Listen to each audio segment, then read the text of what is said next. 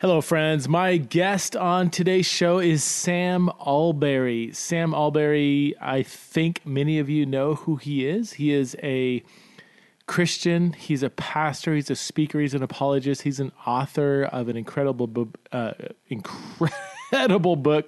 called "Is God Anti-Gay?" Is God anti-gay? How would you answer that? Is God anti-gay?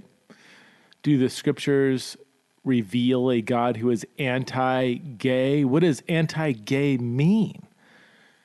Sam Allberry is amazing. He's super thoughtful. I've gotten to know him over the years. We shared a meal just last spring, right when COVID was starting to crash down on us. Me and Sam were out at actually a British pub, which is funny because he's British. We were at a British pub in Nashville, Tennessee, and we finally got to connect. And he is just an amazing individual. I just have so much respect for Sam.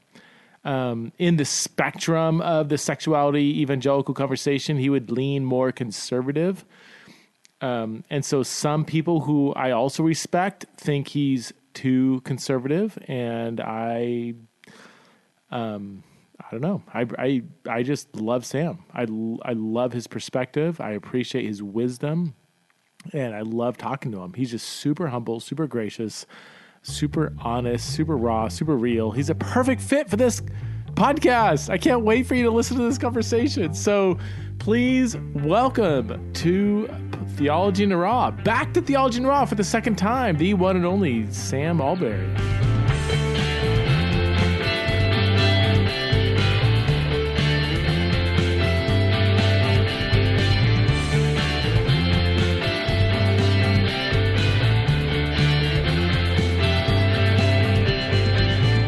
All right, hey friends, I am here with my friend Sam Allberry. Sam is a pastor, a regular speaker, an amazing writer. He's spoken all around the world on the topic of sexuality, and he's become a friend over the years. Sam, thanks so much for venturing onto my YouTube channel.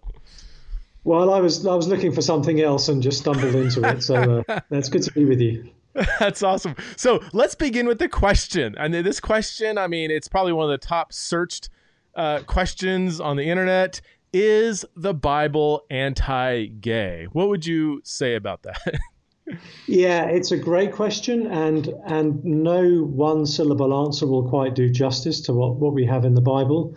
So the best answer I can give is to say if there's no hope for gay people, there's no hope for anyone. So all of us in the Bible are put in the same boat. We're all fallen, we're all broken. That includes in our sexuality, and all of us have this amazing offer of life in Jesus extended to us. So that's the short version. Yeah. Now you are same-sex attracted. I mean, so you're coming at this very much. There could be a desire for you to not see the Bible that way, and I know a lot of people wrestle with that. They do go to the scriptures, and maybe because of their own story, there might be a temptation to say, I don't know, is there a different way to read the text of scripture? But you, as many people know, do hold to a so-called traditional sexual ethic definition of marriage. Can you walk us through your own, specifically your theological journey? Like, was there a time when you were wrestling with the scriptures, when you wanted to see it differently, when you did see it as being kind of like offensive to your own kind of story? Or tell us about that journey. Yeah, it really. I became a Christian when I turned 18. I was already aware at that point, obviously, of my own sexual kind of feelings and of the shape of them. When I became a Christian, what happened was I'd heard the message of the gospel, and I became so overwhelmed with a sense of the goodness of Jesus that I felt I can completely trust this guy with my entire life, and I will do a far worse job of running my life than he will. So let's just follow him. I didn't at that point know what he taught on any of these things. I hadn't studied that far, had no idea. But I knew that whatever Jesus said, it would be okay because it was Jesus. And I knew he would be good.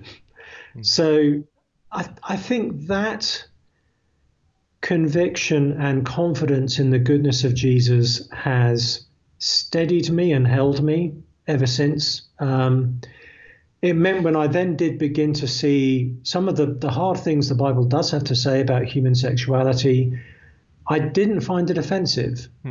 I found it hard and challenging and convicting and humbling, but I don't think I ever really resented it, because I knew that any words Jesus had for me would be good words. And I also knew that he wasn't treating me any differently than he was treating any other disciple. He says to all of us, you've got to deny yourself and take up your cross. So it didn't feel like I was kind of getting a worse deal than everybody else was. Okay. So as I kind of grew in my understanding of what the Bible says, it always, to me, has been clear. I never kind of felt as though there was ambiguity in what the Bible says on these things. And challenging, difficult, at times really confounding, but I've always trusted that it's good. So the wrestle has been in living it more than it's been in accepting it, I think. I want to come back to that. I get that a lot. I know a lot of people who are wrestling with their sexuality. I often hear people say the biggest question to have in life is not, is it true? Because when you look at the scripture, again, I don't think it's that unclear, despite some people's opinions. But is it livable? What does this look like practically in the day-to-day, the year-to-year, when I'm 70 years old? What does this look like for me? And I think those are really, really good pastoral questions. I want to come back to that, but what do you think are, because you also speak, you are an apologist. Would you describe yourself that way? I mean, you do find yourself in contexts where you're having to defend a point of view. What are some major pushbacks you hear from, let's just say, inside maybe the church or people, let's just say broadly, Christianity? What are some of the main pushbacks to the traditional view that you see, that you encounter often, and how would you respond to some of those? Yeah, I think one of the ones is what you've just said, is this actually livable? Is this going to be good for people? I think that's probably the main one, and it's normally put in a far more negative kind of form. Isn't this Christian sexual ethic harmful? Isn't it responsible for gay teenagers feeling suicidal? I think that is the most significant question I get, and I hear that from within the church and outside the church. So that's not a uniquely non-Christian question. That's something troubling many believers as well. So that would be one. How do you respond to that? I'm curious, because I get that. I would say that's probably the number one question that I get too. It's a really important question. So my response would be, I think part of the response is, and it will depend on the context and who's asking it and where they're at, and if they're in distress as they're asking it. All these things will frame how we answer it in terms of our tone. But part of my answer is that the moment our culture says that your sexuality is the most central and defining thing about you, and that fulfilling your sexuality is the highest virtue in life, you are raising the stakes incredibly high. You are making sexual fulfillment a life or death matter. You are making it the be all and end all. And part of the liberation of the Christian message on this isn't so much where the boundaries are placed for sexual behavior, but in the way that sexual fulfillment is so dethroned by the gospel of Jesus Christ. It just doesn't matter to the same extent. It's not nothing. Our sexuality is deep, it's significant, it's so personal. But actually, I think the gospel helps us put it in a much healthier sense of perspective and proportion. And so we don't make this one aspect of our humanness the kind of big defining aspect that everything else about our well-being and happiness ends up being contingent on. So part of me wants to point the question back and say, actually, I think it's our secular culture that has a lot of blood on its hands. We're not the ones who are saying this is the life and death issue. So that's part of it, but I think I'd then want to walk into some of the things Jesus says about who he is and where true satisfaction is found. I love that the woman at the well in John 4, something within us that needs quenching, or Jesus being the bread of life and promising to give us true satisfaction. So that's the sort of area I would probably go trying to explain that. I've often found too with the harmful question, that the traditional sexual ethic is harmful to anybody who is gay or attracted to the same sex and trying to follow Jesus. Oftentimes when I have somebody maybe tease that out, they start describing a scenario where, parents find out their kid's gay, so they kick them out of the house, or they drag them to like reparative therapy and force them to go through stuff. And they end up really quickly not describing the traditional sexual ethic, but abuses to maybe Christians who might also hold to a sexual ethic, but they're doing things and that aren't necessarily directly from their sexual ethic. It's more out of maybe a fear or just a twisted kind of application of the sexual ethic. It'd be like Christians reading the Bible and then going and committing genocide because they kind of misread the book of Joshua. It's like, well, that doesn't mean we rip Joshua out of the whatever, but like it means we need to understand it better and say that's a poor application of something that happened in a unique time in history in the Old Testament. So that's really good. That's a really good point, because undoubtedly Christians have been harmful in various times and places, and we need to acknowledge that, and as you say, show the difference between that and authentic Christianity. So you hear stories of parents disowning kids or bullying going on, those sorts of things. None of those things are Christian. Right. I feel like I hear about Westboro Baptist Church less than I used to. I think 3 or 4 years ago, people would often point to Westboro Baptist Church as the example of this is where Christian extremism takes you. And maybe they're just less on the radar these days. But I always used to say that what those guys are extreme about isn't Christian. Right. If there really was such a thing as Christian extremism, it would be wonderful. If we were extreme about giving grace to others and loving our enemies and showing mercy and caring for the poor, that would be wonderful. Right. What are some other, so just one more, like another question, pushback you often get when you're talking about this? One of the questions is if it's someone who has some biblical literacy, there may be a question based on, does the Bible actually say that? Have we misunderstood it? All those. So there's a whole raft of questions that would come under that kind of banner. Another one would be, why does God care about this? Why does God care who I sleep with? If given the state of the world right now, surely he has bigger things to care about than what we do with our genitals in the privacy of our own bedrooms. Right. So that would be another one. Yeah. I hear that one a lot actually at the moment. How do you respond to that? Again, I will say that God cares about who we sleep with because he cares about who's doing the sleeping.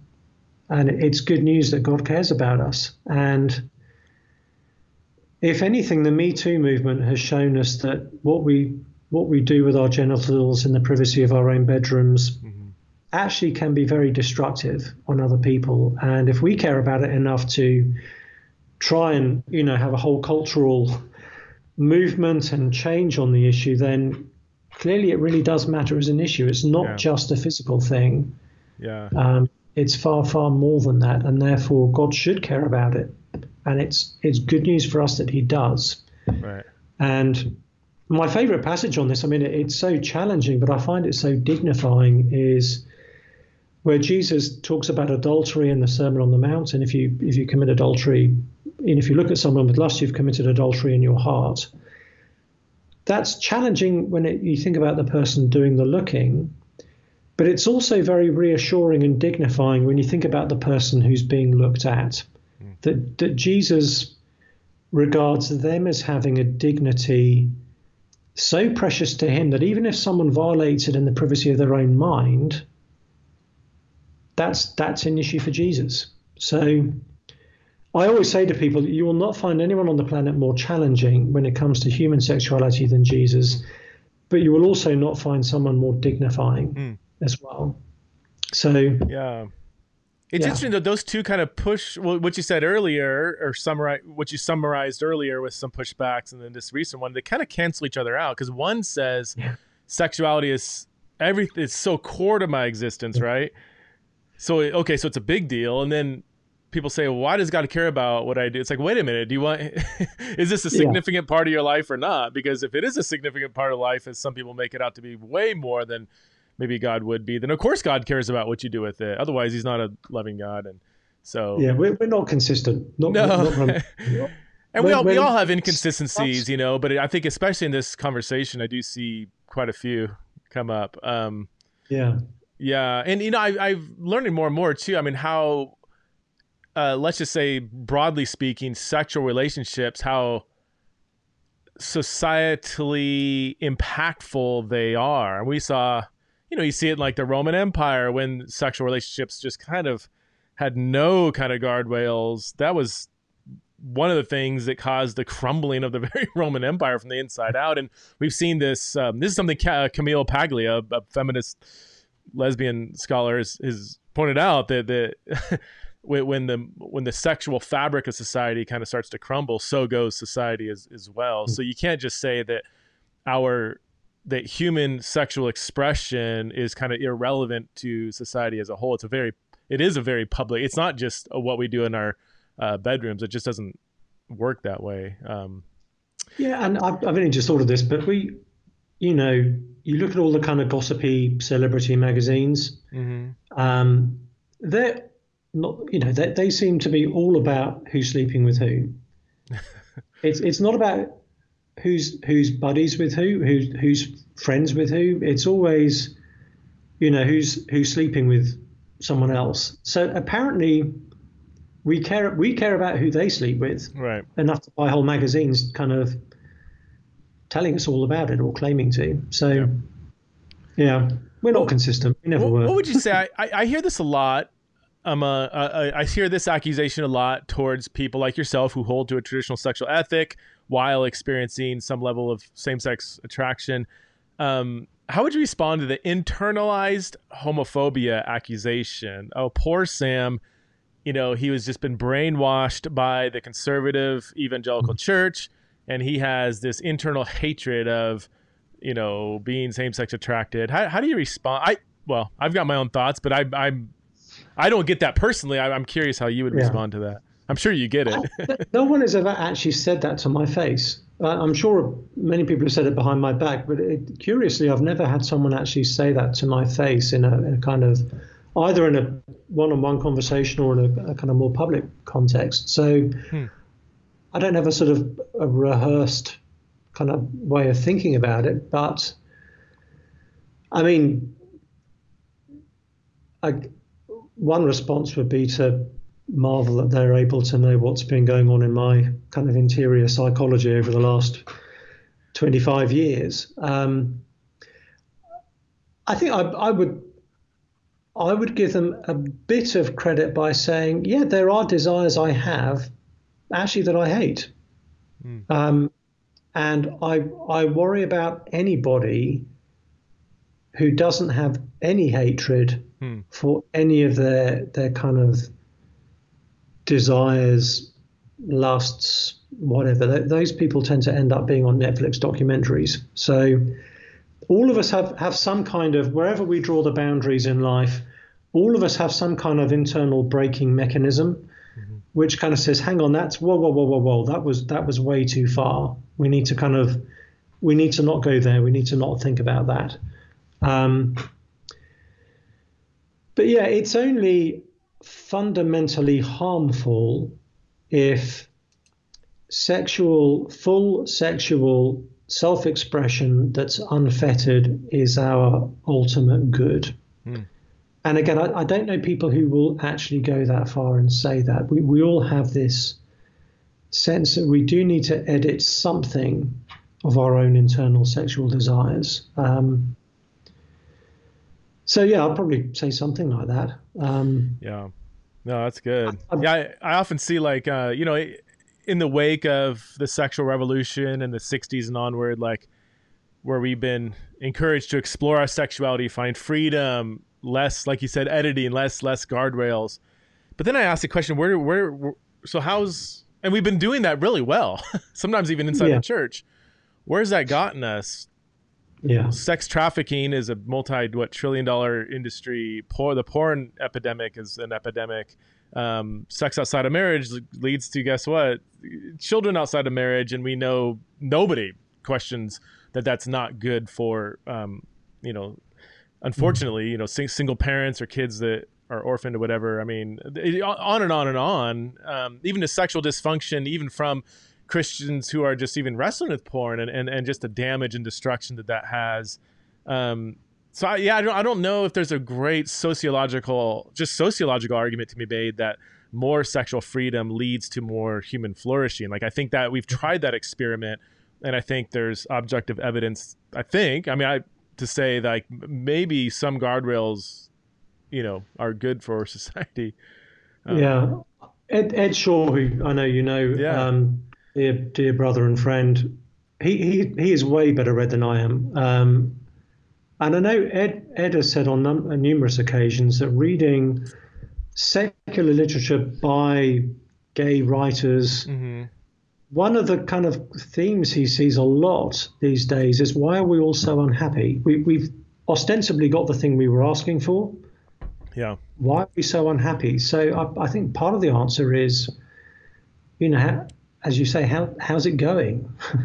Are people demonstrably psychologically healthier because of all these sexual freedoms that are being granted and all the rest of it?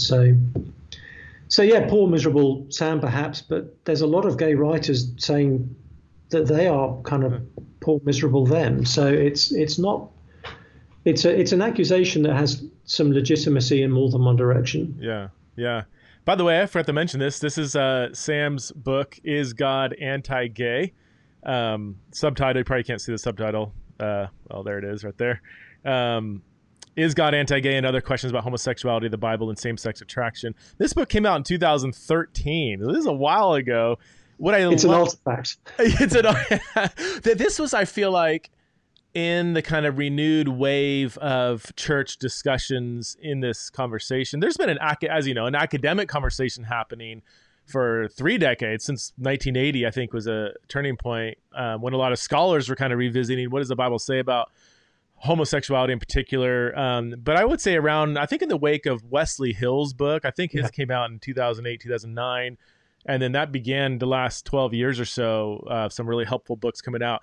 This book is unique in that, I kid you not, it is 85 pages.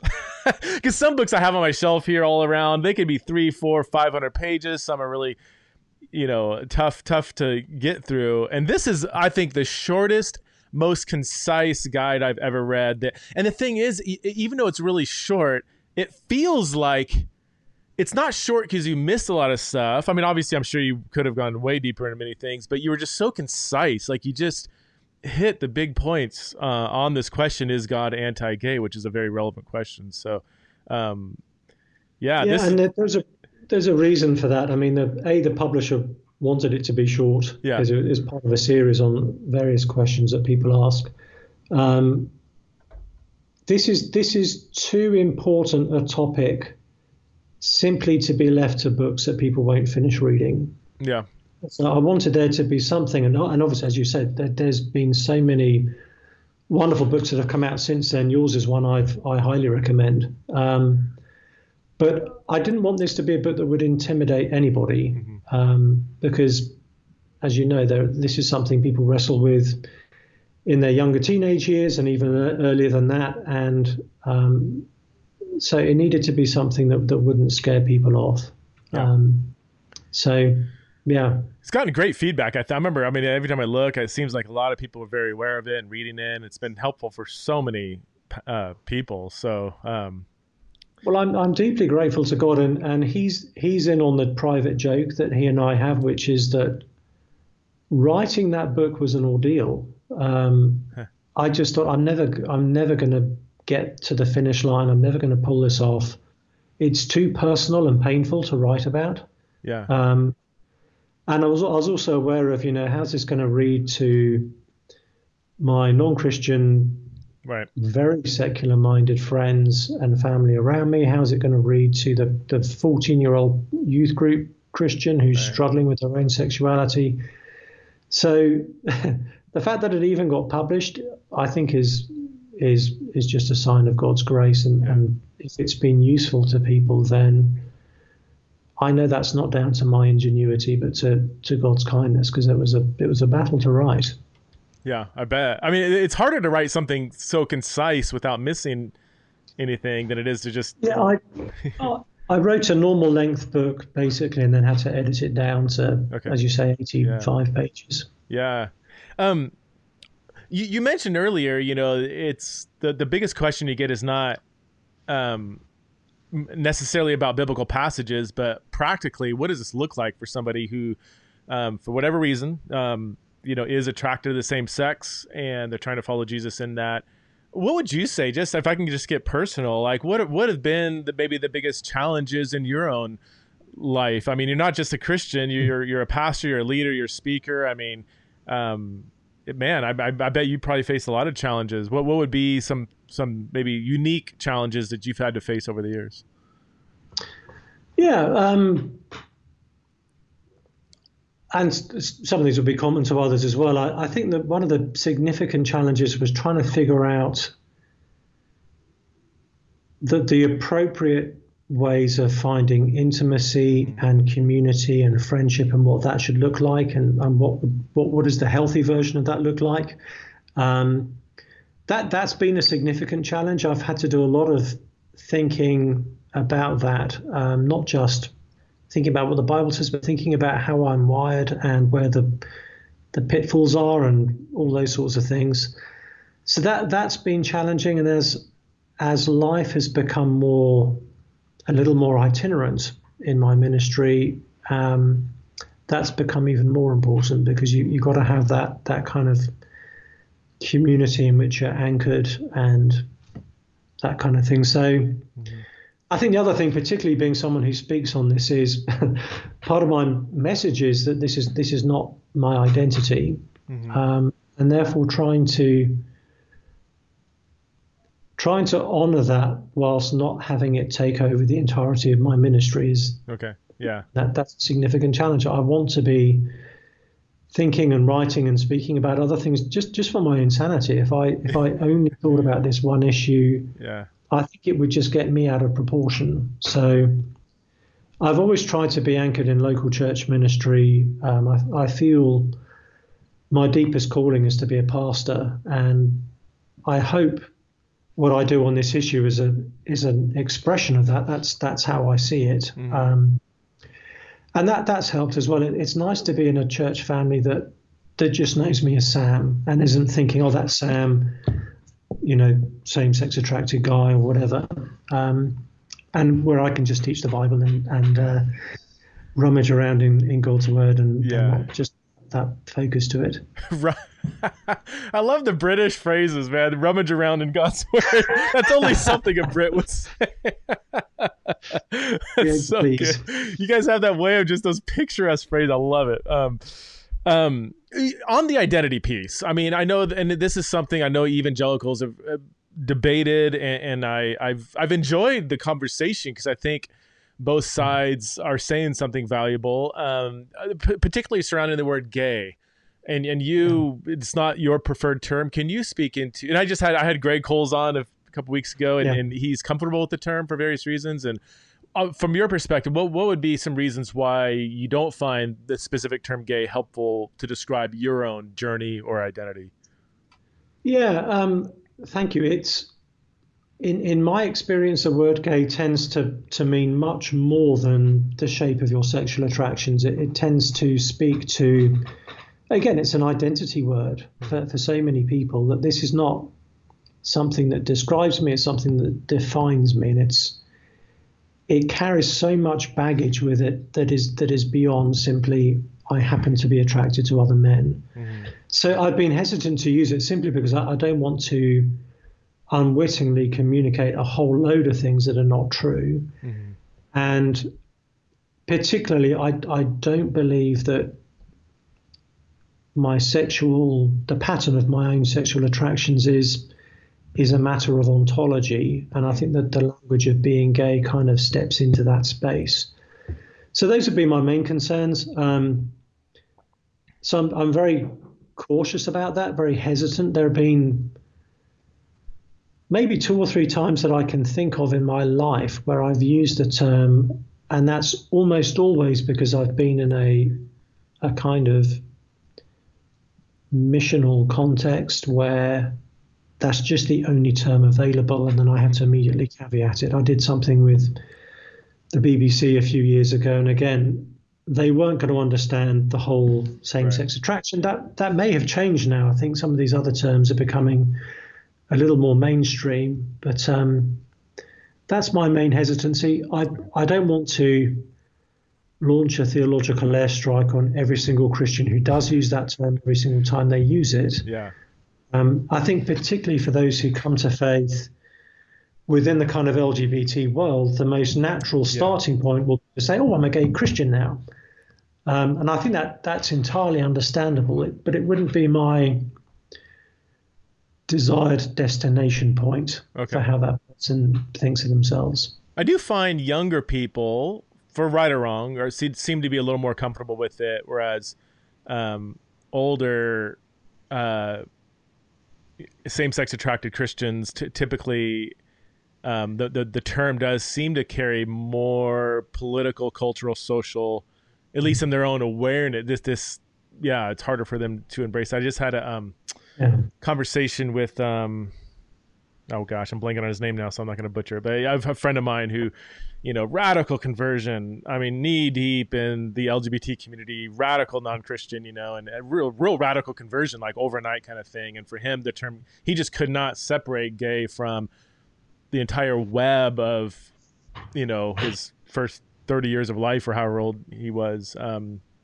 I think that's significant. My observation, and I wouldn't want to extend it beyond simply my observation, is that the people I know who are most troubled by Christians using the language of being gay are people like the friend you just mentioned, who that was their world, that was their life, and they're deeply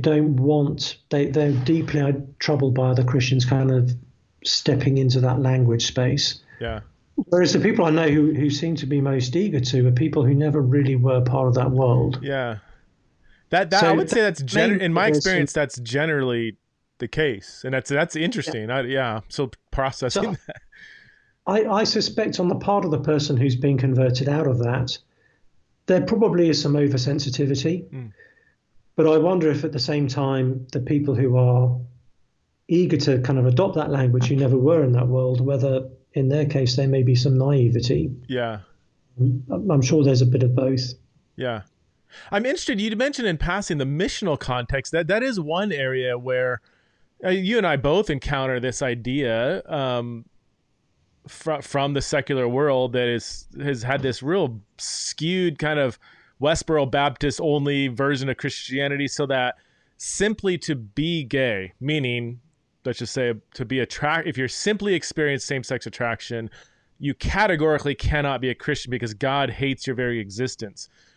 So I found in some missional contexts like that, when somebody says, no, I am, and they'll use the word gay, and I'm sold out for Jesus, sometimes missionally speaking, using the very term gay in that context can deconstruct somebody's assumptions about, the impossibility of a same-sex attracted gay person to become a Christian. Is that kind of what you're hinting at? 'Cause I have found in some missional context, and maybe it's not even a permanent identity or whatever, but in certain contexts, it certainly does seem to have more power than to say, I wrestle with same-sex attraction, which isn't going to have the same missional kind of weight in communicating the gospel. I've only tended to use the term when I have felt that there is no other term available that person would be remotely familiar with. Mm-hmm.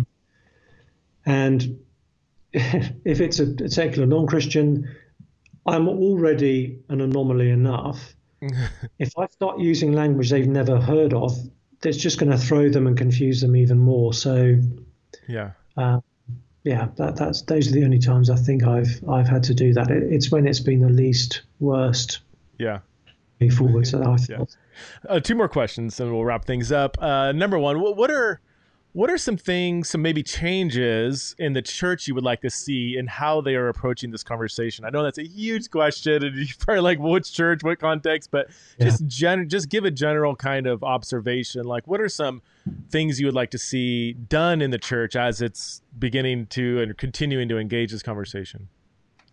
That's a great question, and certainly, and you will know this better than I, there have been some wonderful changes already. So let's celebrate what's already happened. And I've been speaking on this publicly for about, 7 years now, probably 6, 7 years. So I'm already sensing the change just from the types of questions I get asked when I visit churches. And by and large, that's a positive shift. People are more aware of this issue pastorally than they may have been 5, 10 years ago. It was a political cultural war issue then. Now they're recognizing it's a pastoral issue too. There are still significant swathes of the evangelical world that I think is not where it needs to be yet, and where this form of sexual sin seems to be treated very differently to other forms of sexual sin. Mm-hmm. So we've got to have consistency, and I still see some churches where I visited one a few months ago where you could be an adulterer, but you mustn't be gay. And I still see parts of the Christian world where a parent, if they were honest, would rather their child was heterosexual and ungodly than same-sex attracted and committed to the teaching of Jesus. Wow. Yeah. And that should not be. That is so warped.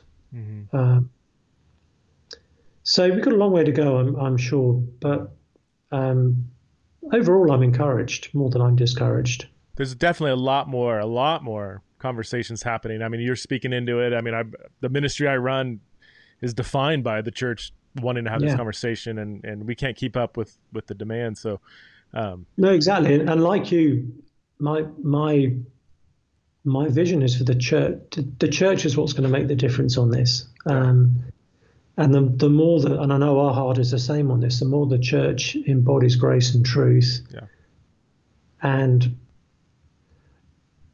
is living proof of the 100-fold promise Jesus gives us in Mark 10. That is what's going to win our world over on this, more than political arguing and everything else and outrage on Twitter. Right. Outrage on Twitter. Last question. Speak directly to, let's just say, a younger Christian. Maybe they're a teenager, wrestling with, they're experiencing same-sex attraction. They're maybe scared to death to tell anybody. Maybe they stumbled upon this YouTube video because they're Googling the title. What would you say to that person who truly deep down does want to follow Jesus, but is wondering, what does the Bible say about this? Does God hate me? What does my life even look like? Speak into that as a pastor. My heart goes out, because the only reason that wasn't me was because I wasn't a Christian when I was, before I was 18. But had I been, that would have been me. And I've experienced enough of that angst as a post-teenager to imagine what it must be like to experience it as someone who is a teenager. The most important thing is just that word of reassurance. And if there's no hope for gay people, there's no hope for anyone. If Jesus isn't good news for that person, he's not good news for any of us. If that person is beyond the pale, if that person is too great a sinner, then none of us really can have any confidence that we're going to be okay. All of us are warped. All of us have that kind of darkness within that we do sense and recognize, and that the love of Christ is just too big and too good to let that be the thing that keeps you from the arms of Jesus. Wow. So don't let it disqualify you. Jesus has died for bigger things than that. Yeah. And the other thing is, don't let it define you. Don't follow the culture script on this. And there's so much more to you than simply your sexual desires. Those are not insignificant, but they are not the great key to who you are. Find out what that is through Jesus. I love the response of the woman at the well when she goes back to her own village. She says, "Come and meet a man who told me everything I ever did." And that sense of we only really have our lives explained to us and made sense of to us when we come to Christ. Mm-hmm. Yeah, that's a good word, Pastor Allberry. Where can people find you? You got samallberry.com, is that right? Or yeah, I'm so negligent with that website that I hesitate to mention it. But yeah, there's some information about me there. I work for Ravi Zacharias International Ministry, right. So you can find out about what I'm up to with there, and I do a lot with the Gospel Coalition, so a lot of my articles are there as well. I feel like I'm sorry, I totally blanked on this. Just a quick word about the passing of Ravi. I know he was a friend of yours, right? And obviously a leader, a mentor, and the president of your organization. How have you responded to that? Yeah, well, we mourn what we've lost and we rejoice at what he's gained. He has given us a wonderful legacy and example to follow. And I think the thing that Ravi most instilled in us on the team was, again, that posture of grace and truth. Behind every question, there is a questioner. And they don't try and win the argument at the expense of losing the person. So we miss him terribly. But we have so much that we can continue to learn from his own example and the things that he taught us. So, and for as long as God keeps opening the doors for us as a ministry to bring Christ to all these different places, we will continue to do that work. Yeah, man, but he is just a master at being so brilliant, so gracious and kind. And what you said, you win people over by love and graciousness while maintaining logical rigor, but you don't use that to beat people into the kingdom. It just doesn't work. And he found that sweet spot that I don't know. Maybe Tim Keller, really but there's few people that can do that well. We need that more than ever, because I think so much of the culture is you've got to own someone. Mm-hmm. Rather than serving them and honoring them and dignifying them. So, yeah. Again, the book is God Anti-Gay? If you haven't read it yet, please pick it up. Where books are sold. Sam, thanks so much for being on the show. Oh, it's so good to see you again. Thanks for having me. You too.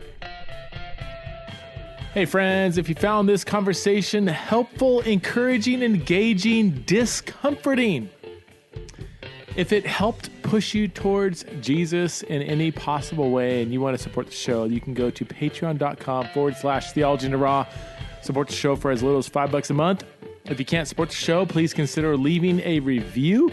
If you can't leave a review, I don't know why you wouldn't be able to leave a review, but if you can't leave one, you just can't do it. You don't want to do it. Then please consider sharing Theology in the Raw on your social media accounts and help funnel more people to these kinds of conversations, which I think are helpful to help people to think, to engage, to revisit their presuppositions, and to ultimately follow Jesus more faithfully, more honestly, with a biblical worldview. Okay, we will see you next time on Theology in the Raw. Thanks for listening to the show.